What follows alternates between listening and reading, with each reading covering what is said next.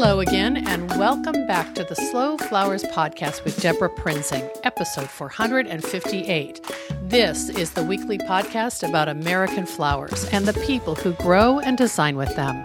It's all about making a conscious choice, and I invite you to join the conversation and the creative community as we discuss the vital topics of saving our domestic flower farms and supporting a floral industry that relies on a safe, seasonal, and local supply of flowers and foliage. This podcast is brought to you by slowflowers.com, the free, nationwide online directory to florists, shops, and studios who design with American-grown flowers, and to the farms that grow those blooms. It's the conscious choice for buying and sending flowers. And thank you to Florist Review Magazine. I'm delighted to serve as contributing editor for Slow Flowers Journal, found in the pages of Florist Review. Read our stories at slowflowersjournal.com.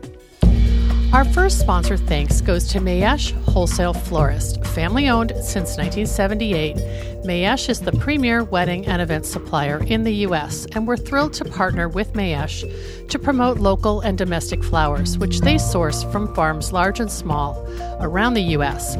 Learn more at mayesh.com. The Association of Specialty Cut Flower Growers has supported Slow Flowers as a sponsor for the past 3 years, which I believe is a reflection of our mutual values and goals of expanding domestic flower farming as a profession. Over the years, I've interviewed many ASCFG members who are also Slow Flowers members, bringing their inspiring and informative stories to you. For 2020, I have made it a goal to host ASCFG's leadership on the Slow Flowers podcast, highlighting the organization's many regional directors across North America. In March, you heard from Aaron McMullen, co-owner of Raindrop Farm and ASCFG's West and Northwest regional director. In April, Janice Harris of Harris Flower Farm, ASCFG's Canadian regional director, joined us on the podcast. And this week, I'm happy to introduce you to Val Shermer of Three Toads Farm, based in Winchester, Kentucky. She's the Southeast Regional Director for ASCFG, representing members in Alabama, Florida, Georgia, Kentucky, Mississippi, North and South Carolinas, and Tennessee. Here's a bit more about Three Toads Farm. The three toads of this established specialty cut flower farm and fine floral design studio include longtime friends and business partners Val Shermer and Charlie Hendricks, and Elizabeth Hendricks, Charlie's daughter. Three Toads Farm is most known for its year-round greenhouse production of show-stopping oriental lilies. The farm also produces huge pollenless sunflowers, varieties of celosia, lisianthus, unique forced spring bulbs, amaryllis, French and parrot tulips, ranunculus, English sweet peas, and a farmer's market favorite, bouquets of colorful zinnias nestled in lemon basil. Each spring and fall, Three Toads Farm hosts a lily bulb sale, encouraging customers in their community to grow their own lilies. You can find Three Toads Farm at the Saturday Farmers Market in Lexington and on select days at the market's Tuesday and Thursday location. Three Toads Farm offers seasonal bud vase deliveries to restaurants, and local businesses and private customers can also subscribe bi-weekly for deliveries or shop at the greenhouse by appointment. For more than 6 years, flower lovers have enjoyed on-the-farm workshops which invite them to tour Three Toads' fields and greenhouse and make an arrangement with just picked blooms. And as you'll hear us discuss, for the holidays, Three Toads Farm grows potted amaryllis from jumbo-sized bulbs, which are available by special order. In 2015, Three Toads Farm was named one of the top farmer florist wedding designers in the U.S. by Martha Stewart Weddings. Be sure to check out the show notes for today's episode 458 to see photos of Val Shermer, Three Toads Farms, and her famous bulb gardens, and more. Let's get started.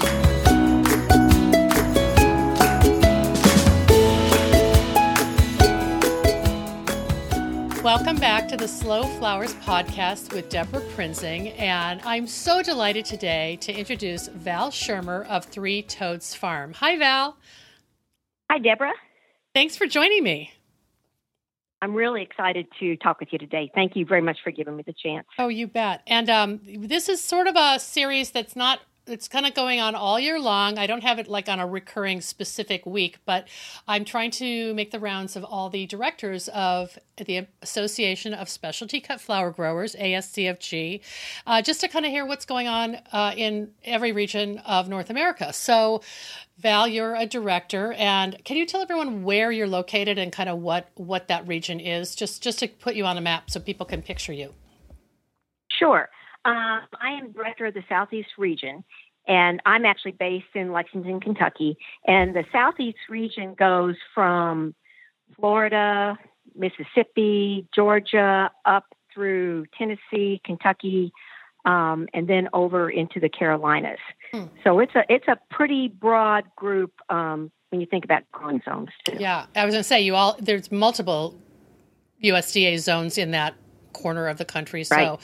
It's there's some similarities, I'm sure, but not, maybe in, right. I don't know how early things come on or what the humidity issues are, but we'll talk about that a little bit. I first want to start out with asking you about Three Toads Farm. I love the name. I followed your blog and your Instagram, so I see some of your flowers, but I don't know much more about like the scope of your business. Can you give us a snapshot? Sure. Three Toads Farm is what we named our little snapshot of heaven when we moved here to the farm, and we're about 20 minutes outside of Lexington, Kentucky. But it really feels like you're in the country, mm-hmm. and we sort of describe it as a small batch specialty cut flower farm because we are right here in bourbon country, and that sort of describes what we do because we are not huge by any means, but we are small and we really try to specialize in growing just really great things. Small batch kind of relates to how bourbon is described. Is that what you meant? Yes. Yep. I would assume artisan is also in that description somewhere in terms of how you approach your flowers. I think that's a good point too. And actually I've always had the feeling that since I've moved here that I think that a little Kentucky bourbon is kind of the driving force behind some really far-fetched, crazy ideas. And so, like when we got started, I came up with this idea that I wanted to have this little flower farm, and I wanted to have a good friend of ours who was just retiring from the fire department to be my growing partner. And so he and his wife are good friends of ours. Had him over here on our big country porch one summer day in, I guess, 97, and kept keeping his bourbon glass full until he just agreed to, do this crazy thing with me. And is he still a partner in the business? Yes, he is. What's his name? His name is Charlie Hendricks. Okay.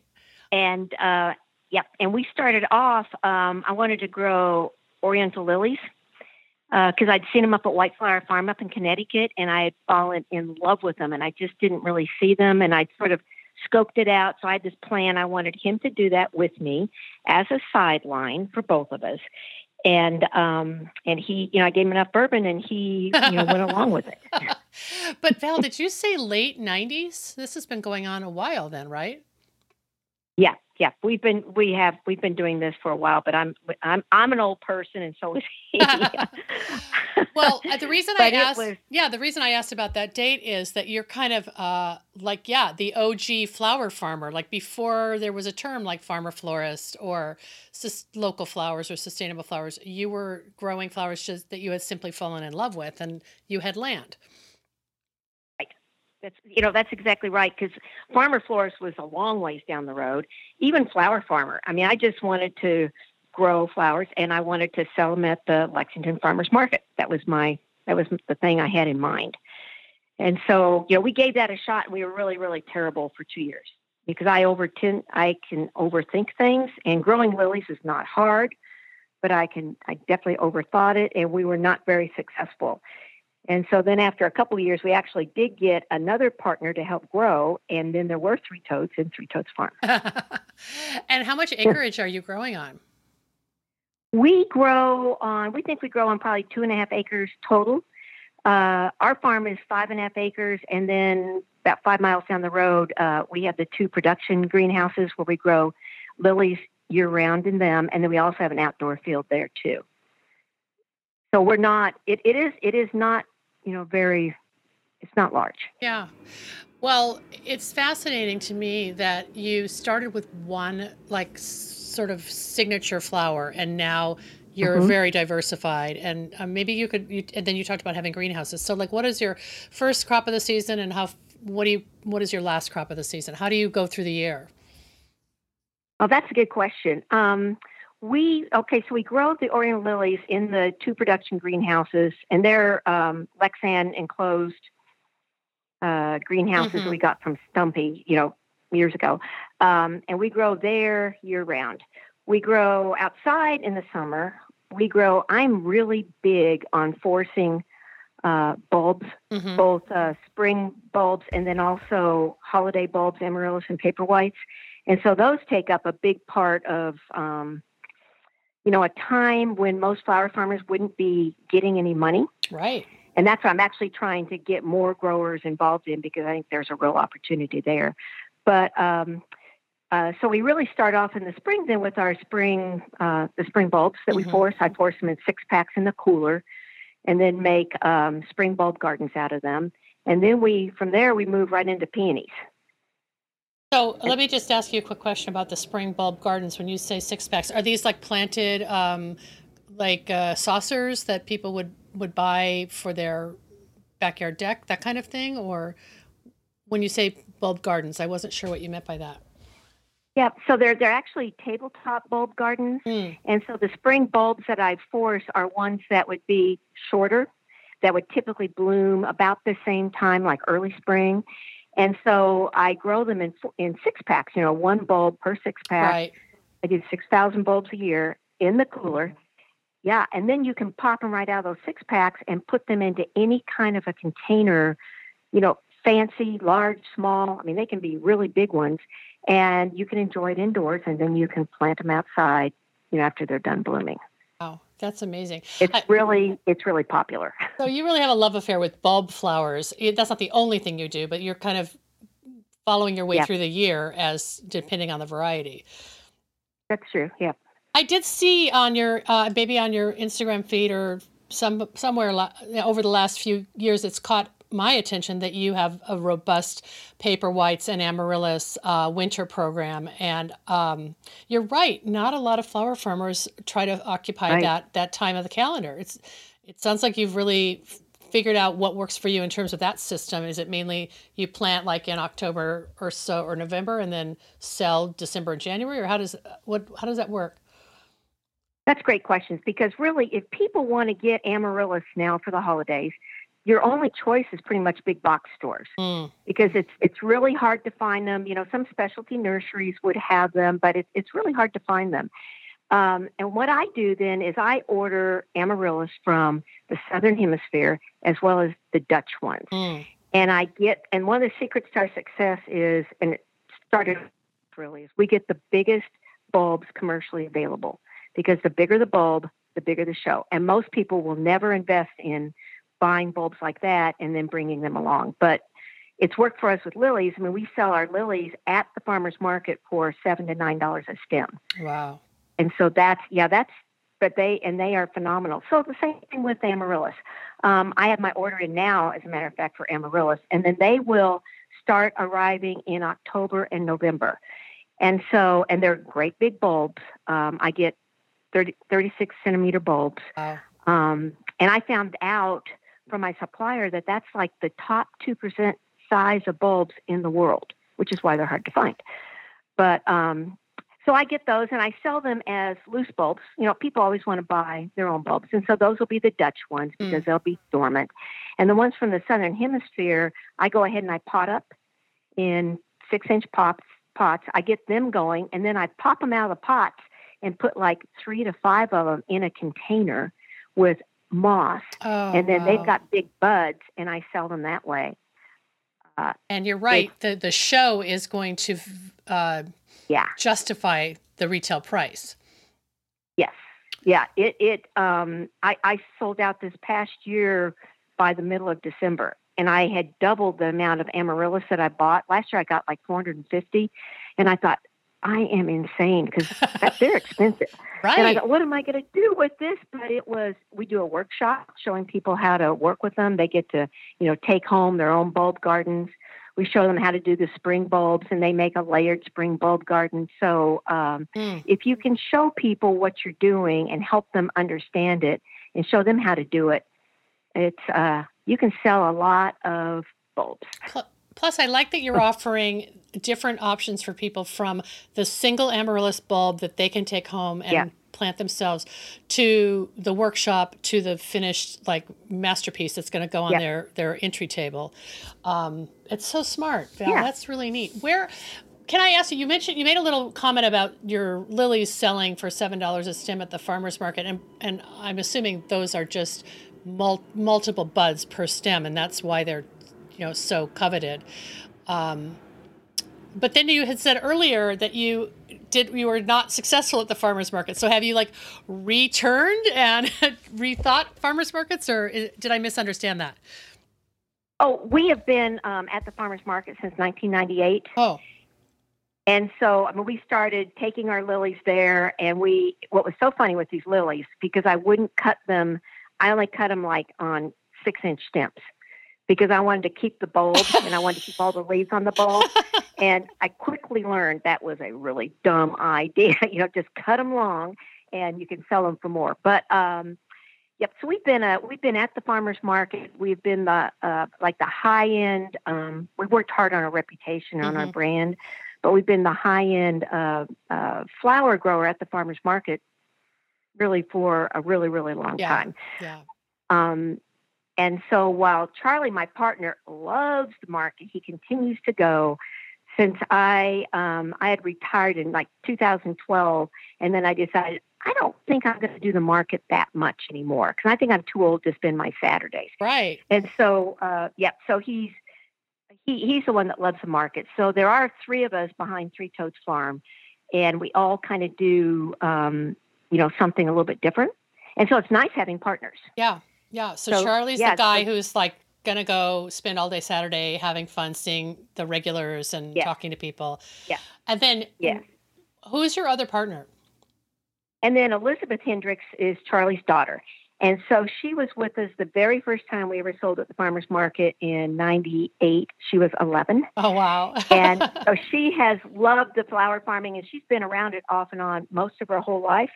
But she came back in, because she was living out of state, and then she came back, I think maybe 2014, and has been full-time since then. She does all of the weddings and events, so anything that you see on our social media or website related to weddings and events, she is the genius behind that. And I like to say also, I think she's the reason that Martha Stewart named us one of the top 10 farmer florists in the country a few years ago, I remember that. Just seeing Elizabeth's work. Wow. Yeah. And so then, having 3 heads together is good. And then where does Val land in the responsibilities? You're kind of the overall vision for the company. I think I am the bossiest.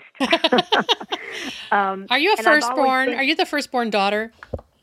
Yes, ma'am. I am too. I knew that about you. Instinctively. I love it. Yeah. So when I had this idea to do this flower farming thing, and then I had the 2 guys as my partners. So I had a retired fireman, a retired automotive vo-tech instructor. I thought I knew everything. And turned out they had pretty good ideas too. And along the way, I've learned to listen to my partners, because they come from a different perspective and they just make us that much better. But so I'm the one that really, though, I like to go, I like to see, I like to try new things. I mean, I love being involved in the AFCFG. I joined that in 2000, after we'd struggled for a couple of years. And that first conference was at the Arnoskis in Austin, Texas. Oh, wow. That must have opened your eyes. Yeah. Oh, because I thought if they can grow flowers here, we can grow them in Kentucky for sure. Wow. But that taught me about branding too, and about people knowing who they're buying from. And that, I think, has made all the difference. So that's kind of my role. I grow for florists. I grow for designers. I do the workshops with Elizabeth. The 2 of us generally do all of those.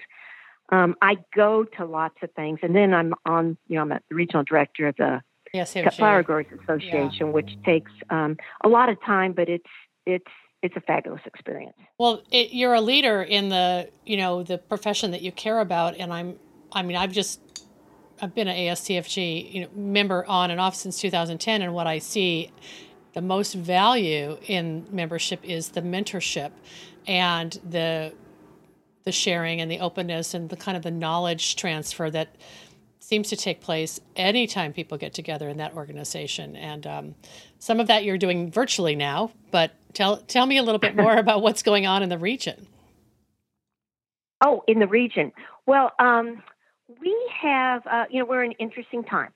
Yeah. And so, I think back to, we came off of like a record, us personally, Three Toads Farm, a record holiday sales with all the amaryllis. The Right. spring bulbs were going out of the roof crazy. Our workshops were oversold, even though we added to them. And so that was February. And then in March, everything started. We do an antique and garden show here where I force all the bulbs for, and it was really good for us, but it was kind of slow. And I thought, there's stuff going on here. And then when I was checking in with the region to write the current quarterly article that's going to appear in the next Cut Flower Quarterly, I like to send a note out to the region about asking them about something, because I love to listen to them. I think it helps build community and plus share best practices. Right. And so what I did for this one was I sent a note out and I asked them for two things. I said, how are you surviving these times? And what are you doing differently? And how's it going? Because I didn't know. For us, we had a record warm March. It was so crazy warm. And then we had really, really cold April and May. We had late freezes. It was, but our peony sales were through the roof. And because we started doing contact-free pickup, either here from the farm or else we would deliver. And so I sent out the note to all the region and got tons of response. But and I can give you a recap of what they were talking about. Yeah, I'd love to hear that. Yeah, if you'd like. Sure. So the main thing was in March for everyone, it was sheer panic because like we all know, the fear and uncertainty that came across every email, every text I got. Weddings and events were postponed or canceled or downsized. And I was surprised at the number of members that we have whose livelihood really depends on that. Farmers markets were closed. Florists and designers were canceling. Everybody was afraid to go out. So that growing and selling, as each flower farmer and farmer florist had known it, or had, some of our members aren't even doing it yet, but they were dreaming about it. And so that was all completely going away and everybody was really scared. But what they did was they started adapting and trying new things. Yeah. And from the feedback that I got, well, I'll read one of them. Yeah, I'd love to hear because I think it kind of summarizes. And this is from a grower. This is Martha White, who's actually in Kentucky. She said, in early March, I thought, oh, crap, we're screwed. Now, and she said, now we're selling every stick or stem we have. No weddings, no farmer's market, but as little waste as I've ever experienced. I'm almost embarrassed at how well things are going. And this despite two killing late freezes and a local farmer who herbicide damaged our peony crop. But we still made more on our crop this spring than ever before. Wow. And that's what I have heard back from, in various tones from everybody. They say that it pushed them to do things with their business they've been putting off for months and even years. Some of them that were just kind of building their foundation have spent time researching, talking with other people, building structures, building, high tunnels, building raised beds, building greenhouses, and all that. They started doing contactless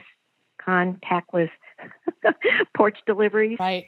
And Mother's Day was sell out bonkers, crazy records for just about everybody. I've heard that every conversation I've had, and it just, there's something deep and visceral about the hunger customers have, or just humans have, for wanting local flowers. It's crazy. And I'm glad that was your experience, or the region's experience too. I hear a little bit of a worry sometimes from people just in the last few weeks, like, oh, Mother's Day was so great. Can this be sustained? Like, will people run out of money to buy flowers? And I don't know what the answer to that is, and I don't know if you've given that any thought, but you know, so far I haven't Yeah. sensed that. I haven't sensed it yet either. I'm going to do a follow-up email to the region, later on summer so that we'll see, what it's like going into fall. I mean, because who knows? I mean, we're in territory that nobody's ever been in before. Yeah. I'm kind of scared about what September might be like when weddings come back. And then we have people who are loving local flowers. But then we also have everybody that wants all of the wedding flowers too. Yeah. What's that going to be like at the time? And I think some of it, I wonder how much we're going to go back to the way things were before. Because what I heard from the members too is that, like with their farmers markets, people have gone to now pre-selling. Right. And so the farmers markets, you would already have everything sold. People drive up, you hand it to them, off they go. And so there's no waste. Right. They're not bringing everything that they had to the market, and then you've got flowers left over, too. But I think I sense from the region, too, that they're nervous about what's going to be coming ahead, because how good can it stay? How much is this going to last? Right. I mean, this has been an unprecedented pandemic that we're living in, and so everyone had to figure out what is their contingency plan, and now maybe that means everyone's a little bit more resilient for whether there's an economic crisis or some other weather related thing, or just we're constantly living in a state of change, so it's really hard to predict. But I sense a positive tone from what your members have told you, and I'm really encouraged by that. Absolutely. I only got one email of all of them that I was worried about. And it's from a fabulous grower and designer in Asheville, right outside of there. And she has so much of her business reliant on the weddings. And of course, Asheville is a destination wedding spot and tourist area. And otherwise, there aren't as many people there. But she had been shipping to florists already. So she just pivoted to that.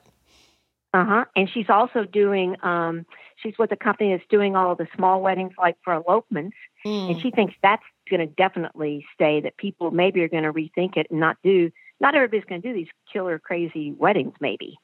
Yeah, I hear that too. In fact, Florist Review, who I'm an editor for, our publisher announced, I don't know, like 6 weeks ago, that he was changing the theme of the August issue, and it's going to be on intimate weddings. And I said, intimate is like a euphemism for micro or super small or elopement. And he's like, "You're absolutely right. This is the new trend." And maybe, I don't know. I've attended some weddings of friends of my, children of my friends who are having 10 attendants. And I'm like, well, is that sustainable? Really? That's a lot of money. So, but the farmers and the farmer florist will will feel the pinch if weddings change. And so pivoting to other channels of business seems smart no matter what. I mean, don't have all your eggs in one basket. Right. The other thing I heard from some of the members is that, and this was from Jennifer Logan at Whimsy Flower Farm in Georgia. She said, "We've tripled our anemone and ranunculus order for this fall, added 6,000 tulips, and are putting in another 700 peonies based on the springtime interest we received this year." That's great. So I think farmers are so many of them. I mean, we're just optimists. Yeah. Yep. And also just one of the things I've started saying lately, and mainly when I'm just trying to describe this whole Slow Flowers movement and what is it, and ASTFG has, been there way before I ever was, that I'm starting to see farmers as equal artists side by side with the florist. They're the people who grow flowers are artists, and the people who design with them are artists, and they're interdependent and of equal importance. And maybe that's reflective of consumer awareness as well. That's a great point. And I think that could be because when I started out, I was interested in growing. only growing. And then I have found myself drawn to, I go to a lot more workshops now on design and all that because I want to see what the flowers are that people can work with and how beautiful are the ones that come from Amsterdam. And then I want to come back and maybe try to grow those too. And I go to a lot more meetings, but like in your meetings, I mean, there are growers and there are designers, and then there are people that are in between. Right. In fact, I think that's maybe the last time I saw you was at the Team Flower Conference. And that was I went to that as a guest thinking that it was, very much about design. And so I walked in and saw you and I was like, oh, wow, there's a crossover here. And, it makes a lot of sense for you to understand what the, wedding and event florist is looking for, because you're not going to grow the ordinary varieties of anything. You want to grow the boutique, what's the word, couture crops that you can get a decent price for. Yeah, and we know how they're used. Right. Absolutely. And the palette is also important in that. Well, working with Elizabeth is probably really fun to listen to the catalog perusal and seed ordering and bulb ordering conversations the two of you have about what you're forecasting for the coming year. It's really interesting because, her dad grows for the farmer's market. And so if you take, for example, Lisianthus, and I grow for florists and designers.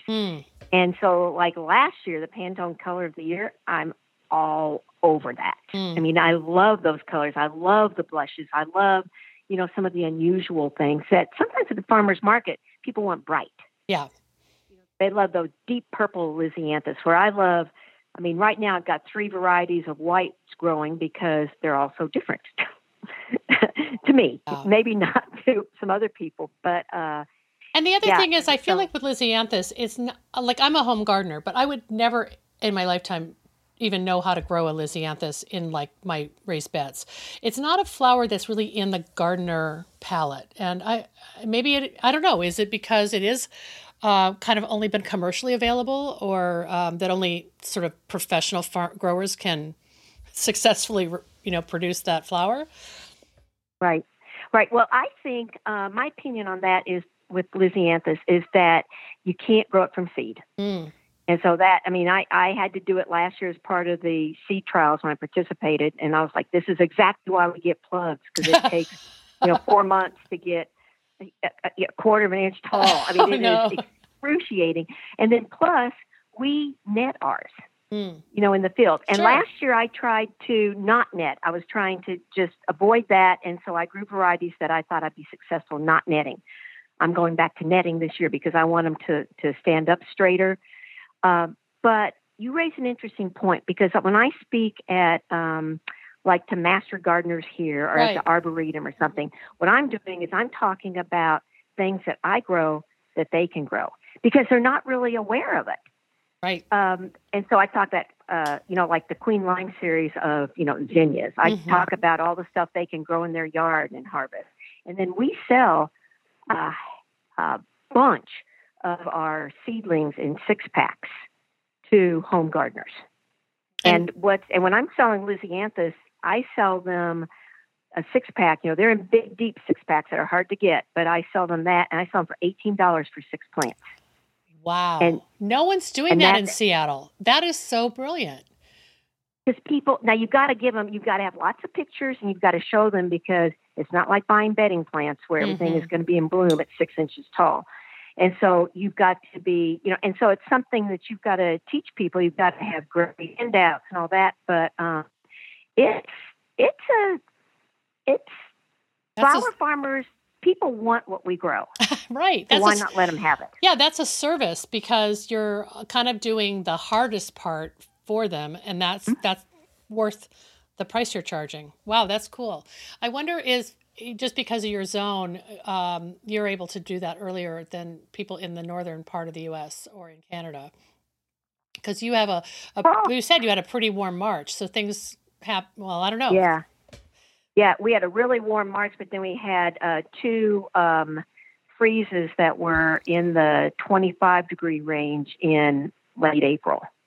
I'm so glad you didn't lose your peonies. So Oh, well, the early ones, corals that everybody loves, the ones that were in big bud, they made it through. It was the ones that were like the medium to later season ones that it killed their buds, Oh, which is oh, interesting. yeah. That was interesting. I heard Rita Jo Schultz comment recently that peonies can withstand down to 28 degrees or 29 degrees. So you were under that, and so those younger, less mature ones took a hit. Wow.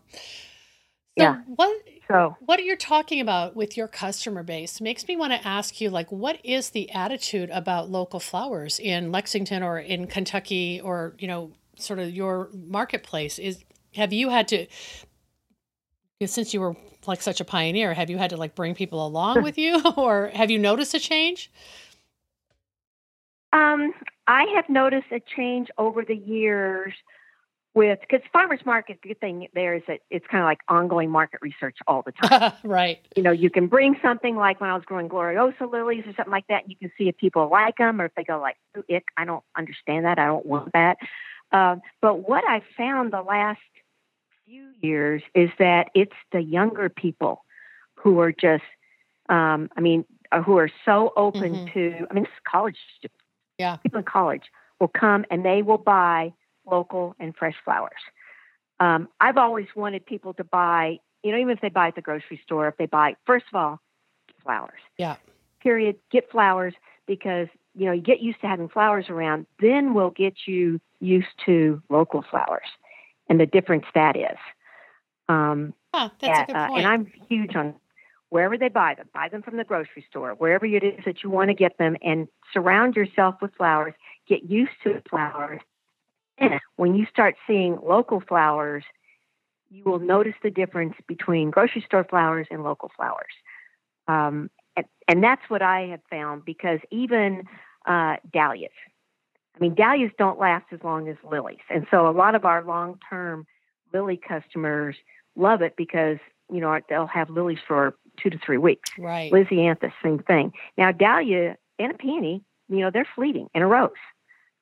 But then it's kind of like put it where you enjoy it every day, because it'll change every day, and it's magic. Yeah. So, once you get them hooked on that, there's no going back. That's cool. Wow.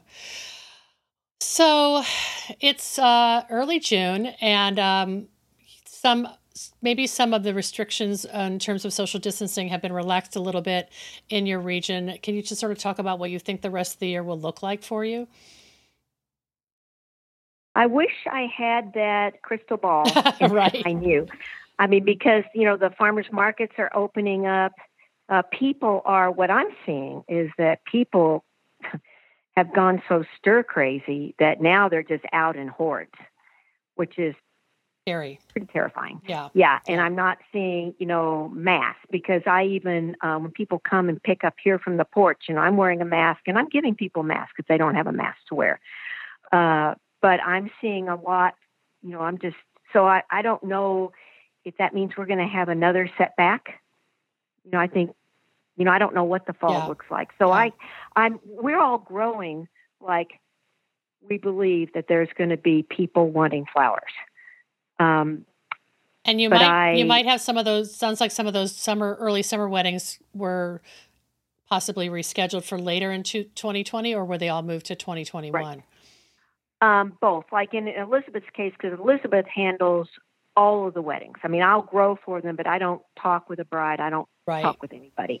And so she's letting their deposits apply to whatever it is that they would like to do.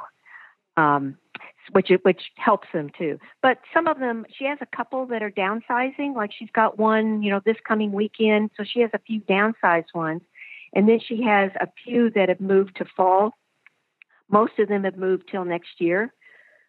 But I think, unless we have a reoccurrence of COVID in a big way, I think there's going to be a lot of weddings this fall. I've heard that universally. You might have to be prepared to, double, triple up on some dates. And it sounds like you'll have the flowers for them. So that's really all you're concerned about is supplying the palette and the recipe.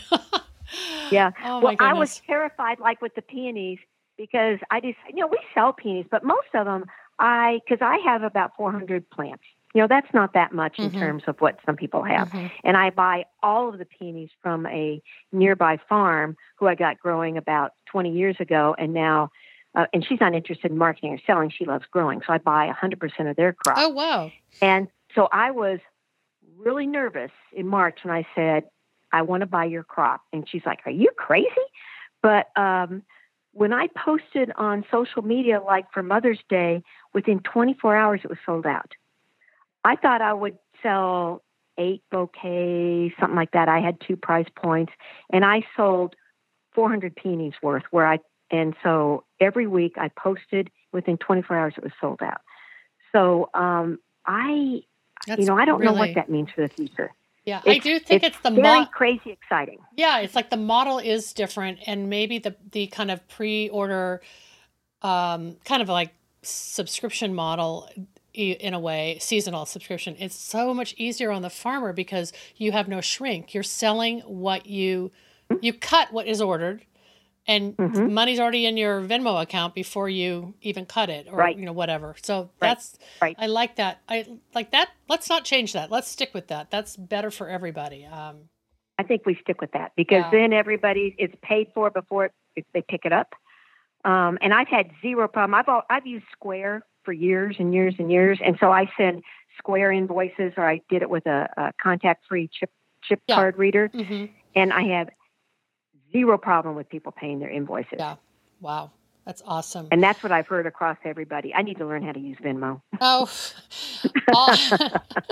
well, if you have kids in college, you know how to use Venmo. So I need to borrow some then.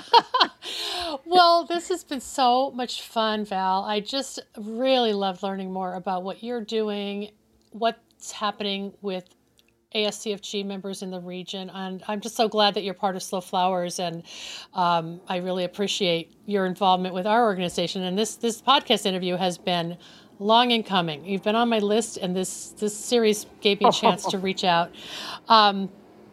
It's exciting to see how we are all learning how to be resilient and learning how to adapt and change. I think it's going to be encouraging for people to listen to this. Anything I didn't ask you that you want to make sure we include? Like, are you going to do workshops this year, for example? I'm curious about that. Well, thank you. Yes, we actually have workshops that are not full at this point, but scheduled for late July, and then also August, and then our big flower school in November. So we will see what's going to happen here in July, because it's like the 23rd, 26th. Yeah. So we've got, ways for that, but we still have them right now. So we'll wait and see what happens. The one thing I wanted to mention, which is a surprise to me with the ASCFG, is that we continue to get new members every month. And I was told just last week by the executive director that we've had people rejoining who had let their memberships lapse for, a couple of years. Now they've jumped back in. I don't know what that means, but I think it's maybe it's just that optimism.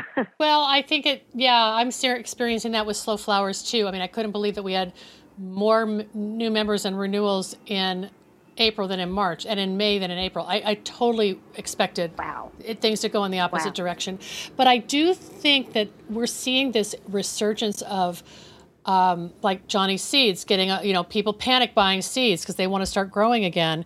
Like I heard that story from them. And so I think maybe if someone had been a member of ASCFG in the past, then maybe this is the time, like you were saying, like there's a little bit of downtime, or there was in earlier spring, to maybe reconsider how you would start your business over again with a whole new approach. And getting more people to grow food and flowers is such a good thing. So we don't have to rely on long distance perishable products. So I'm encouraged with hearing that too. Well, will you share some photos of your flowers and those bulb gardens sound amazing. I certainly will. I'd love to show those. Oh, that's so great. Okay. Val, thank you so much for sharing your story. And I hope I see you again in 2020, but it might be 2021. But we'll stay in touch by following you on social media. Absolutely. Thank you. Thank you so much. And I hope to see you this year too. Okay. Thanks, Val. Bye-bye.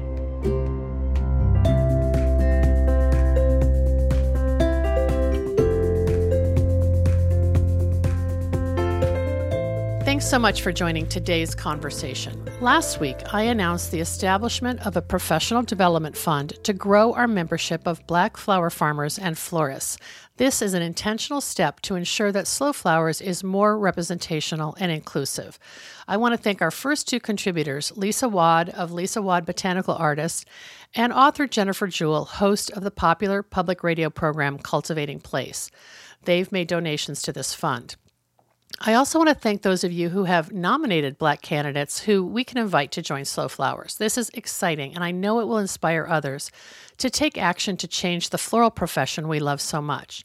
Small and large efforts are tangible, and they offer more than lip service to the injustices we've witnessed for too long, injustices that have taken place for generations. I'm so encouraged by you and your efforts. So many Slow Flowers members have announced donations and campaigns of their own to bring change to their communities, and I'm proud to see how you are speaking out and taking steps alongside my own. Let's keep it rolling forward. Our next sponsor thank you goes to the Gardener's Workshop, which offers a full curriculum of online education for flower farmers and floral designers. Online education is more important this year than ever, and you'll want to check out the course offerings at thegardenersworkshop.com. We just held our June Slow Flowers member virtual meetup last week, June 12th. It was a fabulous session devoted to American Flowers Week. Those who attended met Allison Higgins and Monica Pugh, two of the designers who created botanical couture garments for the American Flowers Week 2020 collection. We learned about their inspiration, the mechanics and techniques they employed, and how the experience was a positive one in their communities and for their brands. If you missed our virtual meetup, you can watch our replay video, which I've included the link in today's show notes. The next meetup takes place July 10th. That's a Friday, 9 a.m. Pacific, noon Eastern. Mark it on your calendar. You can find the link to join in today's show notes or through other regular channels, including the Linktree menu that appears in our Instagram profile at MySlowFlowers. As I mentioned last week, you'll want to mark June 24th on your calendar to join me for a virtual book launch party to celebrate the publication of our new book, Slow Flowers Journal, Volume 1. 80 Slow Flowers members are featured in its pages, and we will share a big reveal of this beautiful 128-page book published by our partners at Wildflower Media Florist Review. The all-virtual launch party and happy hour will take place at 4 p.m. Pacific, 7 p.m. Eastern on Wednesday, June 24th. And we'll welcome many special guests who appear in the pages of Slow Flowers Journal. And if you want to grab your own copy, our bookstore is open for orders, so you can find the link in today's show notes for that as well. Finally, please plan on participating in the 6th Annual American Flowers Week, June 28th through July 4th. Use your flowers to communicate a message of beauty, sustainability, wellness, and inclusion, and help us promote domestic floral agriculture across the U.S. You can find all sorts of free resources at AmericanFlowersWeek.com. For members only, you can order our red, white, and blue bouquet labels to use during the week leading up to American Flowers Week. I'll share that link in today's show notes. I hope to see you online with photos and videos and in live displays of your American flowers. Please use the hashtag American Flowers Week to help us find and highlight your talents. Our final sponsor thanks goes to the Association of Specialty Cut Flower Growers. Formed in 1988, ASCFG was created to educate, unite, and support commercial cut flower growers.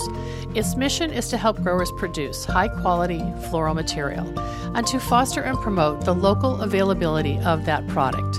Learn more at ascfg.org. The Slow Flowers podcast has been downloaded more than 614,000 times by listeners like you. Thank you for listening, commenting, and sharing. It means so much.